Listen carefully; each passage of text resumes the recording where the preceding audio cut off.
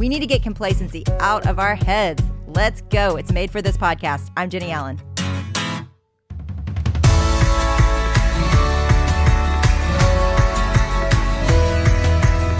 Hey guys, welcome to today's episode of the Made for This podcast. We can't believe that we are nearing the end of this journey through the Get Out of Your Head book. And before Jenny talks about complacency versus intentionality today, I just wanted to let you guys know about something coming up next week. On Tuesday, March 24th at 7 p.m. Central Time, we want you to join us for a one-night-only event with Jenny and Beth Moore.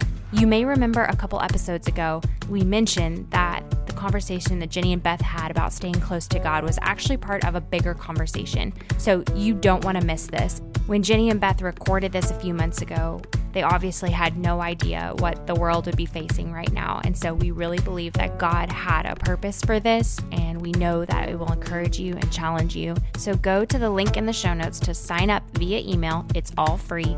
We'll send you some free conversation cards to use with your people, with your family. So please join us next Tuesday, March 24th at 7 p.m. Central Time. And if you can't join us for some reason, you can still sign up via email. And after the one-night event is over, you will actually get a link to watch the replay. So even if you can't join us, make sure to sign up. And one more last thing. We know many of you guys are cooped up at home and maybe we're on the fence about hosting a Get Out of Your Head book club, but we decided this would be the perfect opportunity for you to text a few people, like I did today, say, hey, we're stuck in the house for the next unforeseeable future, next couple months. Why don't we all get a copy of Get Out of Your Head? You can listen to it on Audible.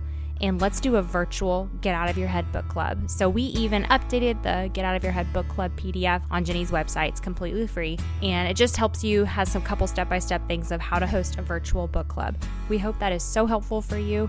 And we can't wait to see all your pictures and hear the stories of what God does in these next few weeks. So here's Jenny talking about complacency versus intentionality.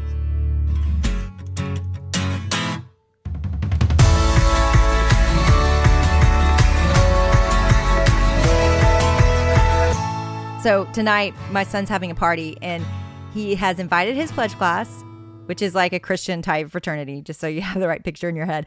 And they all are bringing dates. He asked them, he said it's a date night thing, and they're all bringing dates. And I'm pretty sure he's cooking for them, which he does all the time. And he's got this whole plan. And I'm just listening to my son, and he has said this again and again. He was like, you know what? The problem with my generation is complacency. And his goal in life is never to live a complacent day in his life. I don't know completely what he is on the Enneagram, but I know he is a go-getter. The boy just cannot sit still, and he wants to see his life live to the fullest. And so I love that is the banner over his life. He is very entertaining, and he has caused a lot of trouble, and he has caused a lot of good. Today, we're going to talk about complacency, and we're going to talk about the opposite of that, which is intentionality. And I want to start with this verse. You, my brothers and sisters, are called to be free, but do not use your freedom to indulge the flesh, to be lazy. I'm adding that myself. Rather, serve one another humbly in love. And I'm adding to be lazy because I do believe it is the temptation of our generation to check out, to numb out. It's all too much. We're bombarded with too many problems. What can we do about it? How do we even help? And we pull back and watch Netflix and get online, and we zone out, and we numb out, and we get complacent. And I'm going to interchange the word lazy with this because I really believe that we need to hate this word. And I think complacency sounds kind of neutral, but laziness, that's not okay. But the way the enemy's getting us to it is he's just overwhelming us to the point that we don't think we can participate in this big story because there's just too much to do.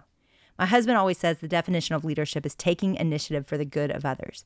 And so as we start to reject passivity and we lean into the needs around us, what happens to our minds is that they get set on the things of God. They get set on other people, and they get set on the things of God. I've talked about this before, that Hebrews 12 is a theme passage for me, and I want to say something about it again. And that it says, we fix our eyes on Jesus, the author and perfecter of our faith. We throw off the sin and the weight that so easily entangles us and run the race that's set before us. Didn't get the order right on that, but it doesn't matter because what I believe happens is that's happening simultaneously, that all three of those things are happening at the same time, that as we run the race that's set before us, we have to fix our eyes on Jesus because we need him, and the sin and the weight falls off of us because we've got a mission and we're busy and we're tired and we're running after God. And so that idea of mission and intentionality, leading and loving well, that God's called us to, that idea of doing it, it feels big to us. It feels unknowable to us. It feels like we're not equipped for it and we dismiss ourselves. But y'all, as you get on the track and get off the sidelines and just start doing it, you cannot believe how much of your sin and weight falls off of you.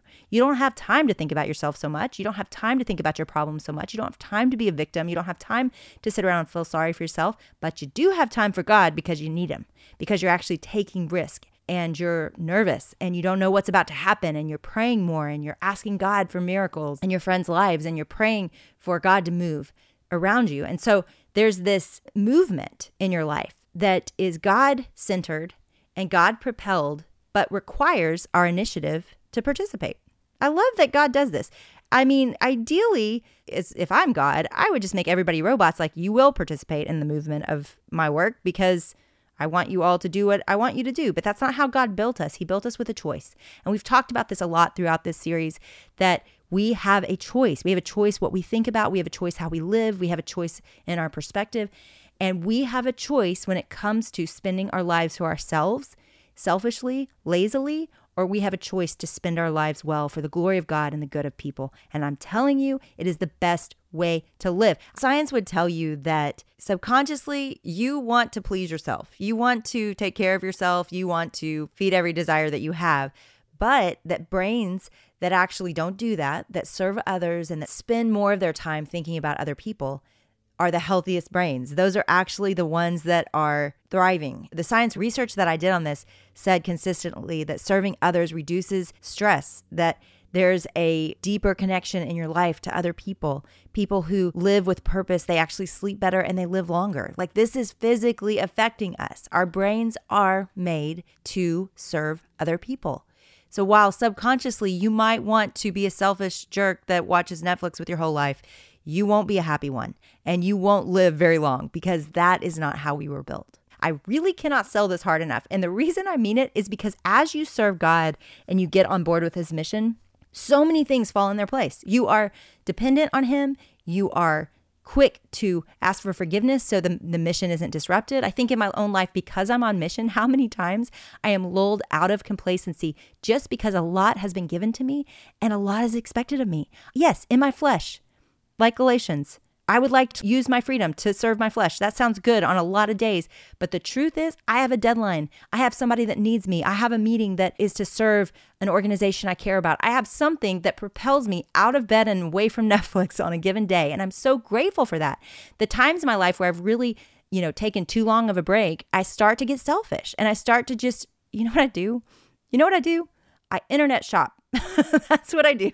I get online and I start to shop. And do I need another thing in my entire life? I really don't. My kids would say, Mom, you have enough shoes. You really have enough shoes. You don't need any more shoes. Your size has not changed in a long, long time. You don't need any more shoes. And it's true. That's what I do, is I get distracted and I just, and I'll send stuff back. I'll just send it to my house, try it on, send it back. I know all the men are like, I know your type. You live in my house. I know. We frustrate you, but it's too easy. So what happens when I don't have enough to do? I get selfish. I get complacent. I get lazy. I get materialistic. I feed my flesh grows. I feed the spirit grows. And service feeds the spirit. Sacrifice feeds the spirit. Now, I'm not talking about sacrifice for the sake of sacrifice. I'm talking about obedient, godly, risky sacrifice for the glory of God. And guys, it is a more difficult way to live. It goes against your flesh and what you want to do with your own freedom. But I'm telling you, it is how we were built to live. And we are not joyful and we are not free any other way. You want your mind to be free? You go serve people and you get out from under the idolatry of yourself. And I'm telling you, your mind starts to shift. We will be right back to our conversation with Jenny. But before we do that, I want you guys to know about the Dwell app. It is an audio Bible app unlike anything we've ever listened to before. And there is a voice or a narrator on the Dwell app that we particularly love called Felix. And we just wanted you to hear Felix for yourself. So check this out. For though we walk in the flesh, we are not waging war according to the flesh. For the weapons of our warfare are not of the flesh, but have divine power to destroy strongholds. We destroy arguments and every lofty opinion raised against the knowledge of God, and take every thought captive to obey Christ. Okay, and here's what's extra fun, we called our friends at Dwell and said, hey, what would you think of doing a get out of your head scripture plan, where we could take all these different scriptures from each chapter and make it into a plan that we could listen to on the go? And they were like, of course. So go download the Dwell app. If you go to dwellapp.io/Jenny, you can unlock a 10% off their yearly plan, which is amazing. And that's where you'll be able to find the Stop the Spiral of Toxic Thoughts audio Bible plan. So we'll make sure to put all of that info in the show notes and on Jenny's website so you guys can click that link.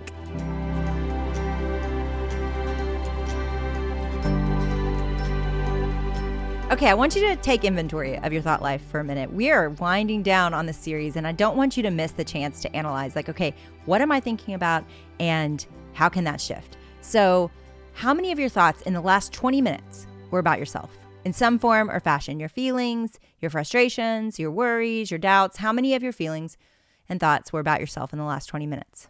Yeah. Now, some of you were thinking about children in Ethiopia. Good for you. You can turn off the podcast now. The rest of you, stay with me. You were thinking about yourself. And I'm telling you, the antidote for this and the weapon for this is service. It is getting in the game. It is not sitting on the sidelines with your arms crossed, being critical of everything happening on the field. It's actually getting in the game and serving God. Now, I know some of you are processing. What does it look like to use my gifts? I don't know what I'm good at. I don't know what God wants me to do. You know what? There is need right in front of you. And that need, you don't have to go find some mysterious calling or a mission field. It's right where you are. What is the need in your neighborhood? What is the need in your kids' friends' lives? What is the need in your kids? What is the need in your marriage? What is the need in your friends' lives? You look right in front of you and you meet need. And as you do it, no, it goes against your flesh. No, nobody gets up in the morning and says, oh, I want to meet everybody else's need. Okay, some people do. Some of you are like Enneagrams too, and it's like your greatest delight. That's my mom. Okay, some of you do. Most of the rest of us don't wake up in the morning thinking, how do we help people? How do we serve people? But what Enneagrams 2 know is that it's really delightful to help people. It's a great way to live. And as we do it and as we serve God, the supernatural power of service is that we are not so focused and fixated on ourselves. So we shift our gaze and we see that there's a greater plan for our lives than building a comfortable life. And we interrupt the spiral of self and this pattern of complacency when we run the race that's set before us. This is how God designed us to live. Now, I know all of us, we're coming to the end of this and you're going, oh no, I'm still thinking negative thoughts. You know what? You know what you're doing now that you didn't do before this? Is you're noticing your thoughts. So now you even know that you're having negative thoughts. You know that you're thinking about yourself too much. And prior to this, that wasn't your story. We were just victims to our minds, victims to our thoughts. And what we can do when we notice our thoughts, when we start to see these negative patterns in our life that maybe we didn't even know were there before, we can start to fight it. And we have these weapons: service, gratitude, stillness with God, connection, trust, delight. These are the weapons God has given us to fight the enemies of our mind. And guess what? Y'all, God wins. These weapons are powerful enough to destroy strongholds. They are powerful enough to change our minds. The next verse in 2 Corinthians, when he talks about destroying strongholds, the next verse is, so we take every thought captive because we are no longer in bondage to the enemy of our mind. We don't have to submit to the enemy of our mind anymore. If we are children of God, we have power over it. And Paul knows this, so he says, so take that power and use it. Take this power and have authority over your thoughts. Take this power and quit being so selfish and complacent and go change the world. Like, that's what God wants for us. He has a plan for us to shift our circumstances and our mind so that we can shift our world. And that is contagious. A healthy mind is contagious, just like a toxic one is contagious. A healthy mind is contagious. When you get around somebody whose mind is fixed on Christ, whose mind loves and serves intentionally other people, those people, you want to be around them. You want to be like them and you want to be around them. My grandmother was this way, actually both my grandmothers, but specifically my mom's mom. I just remember she didn't talk about God a lot, but she loved him. And she just lived so content. And she lived focused on whoever was in front of her. You were her hero when you were in her presence. You were her hero. She believed in you. She fought for you. She wanted you to know that she loved you. She was a steady force and picture of a healthy mind. And the woman was disciplined. I mean, she had her same things every day. She gardened, she cooked. My granddad gardened. They had a simple, steady routine. And they kept their minds focused on the people that mattered and the things that mattered. And they loved God, and they showed that in their actions and the ways that they love people. And guys, that's what this life looks like. It looks like faithful, steady obedience. Our minds fixed on Christ, loving other people. And as we do, the world changes a little bit by a little bit. It isn't by being cynical. It isn't by being judgmental. It is not by being victims.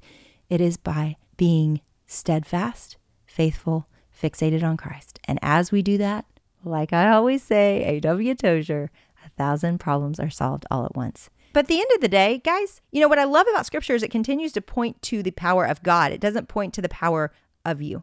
And so the Holy Spirit is in you. And you want to live a life like this that's contagious. You want a mind like this that is healthy.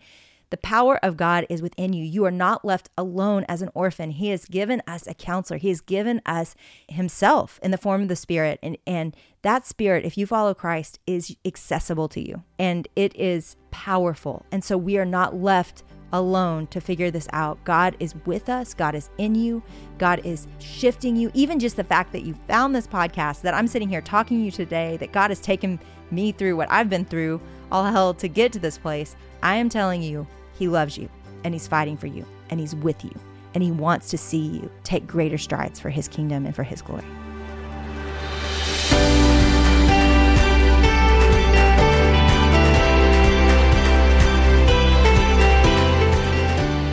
Okay, this community has blown us away.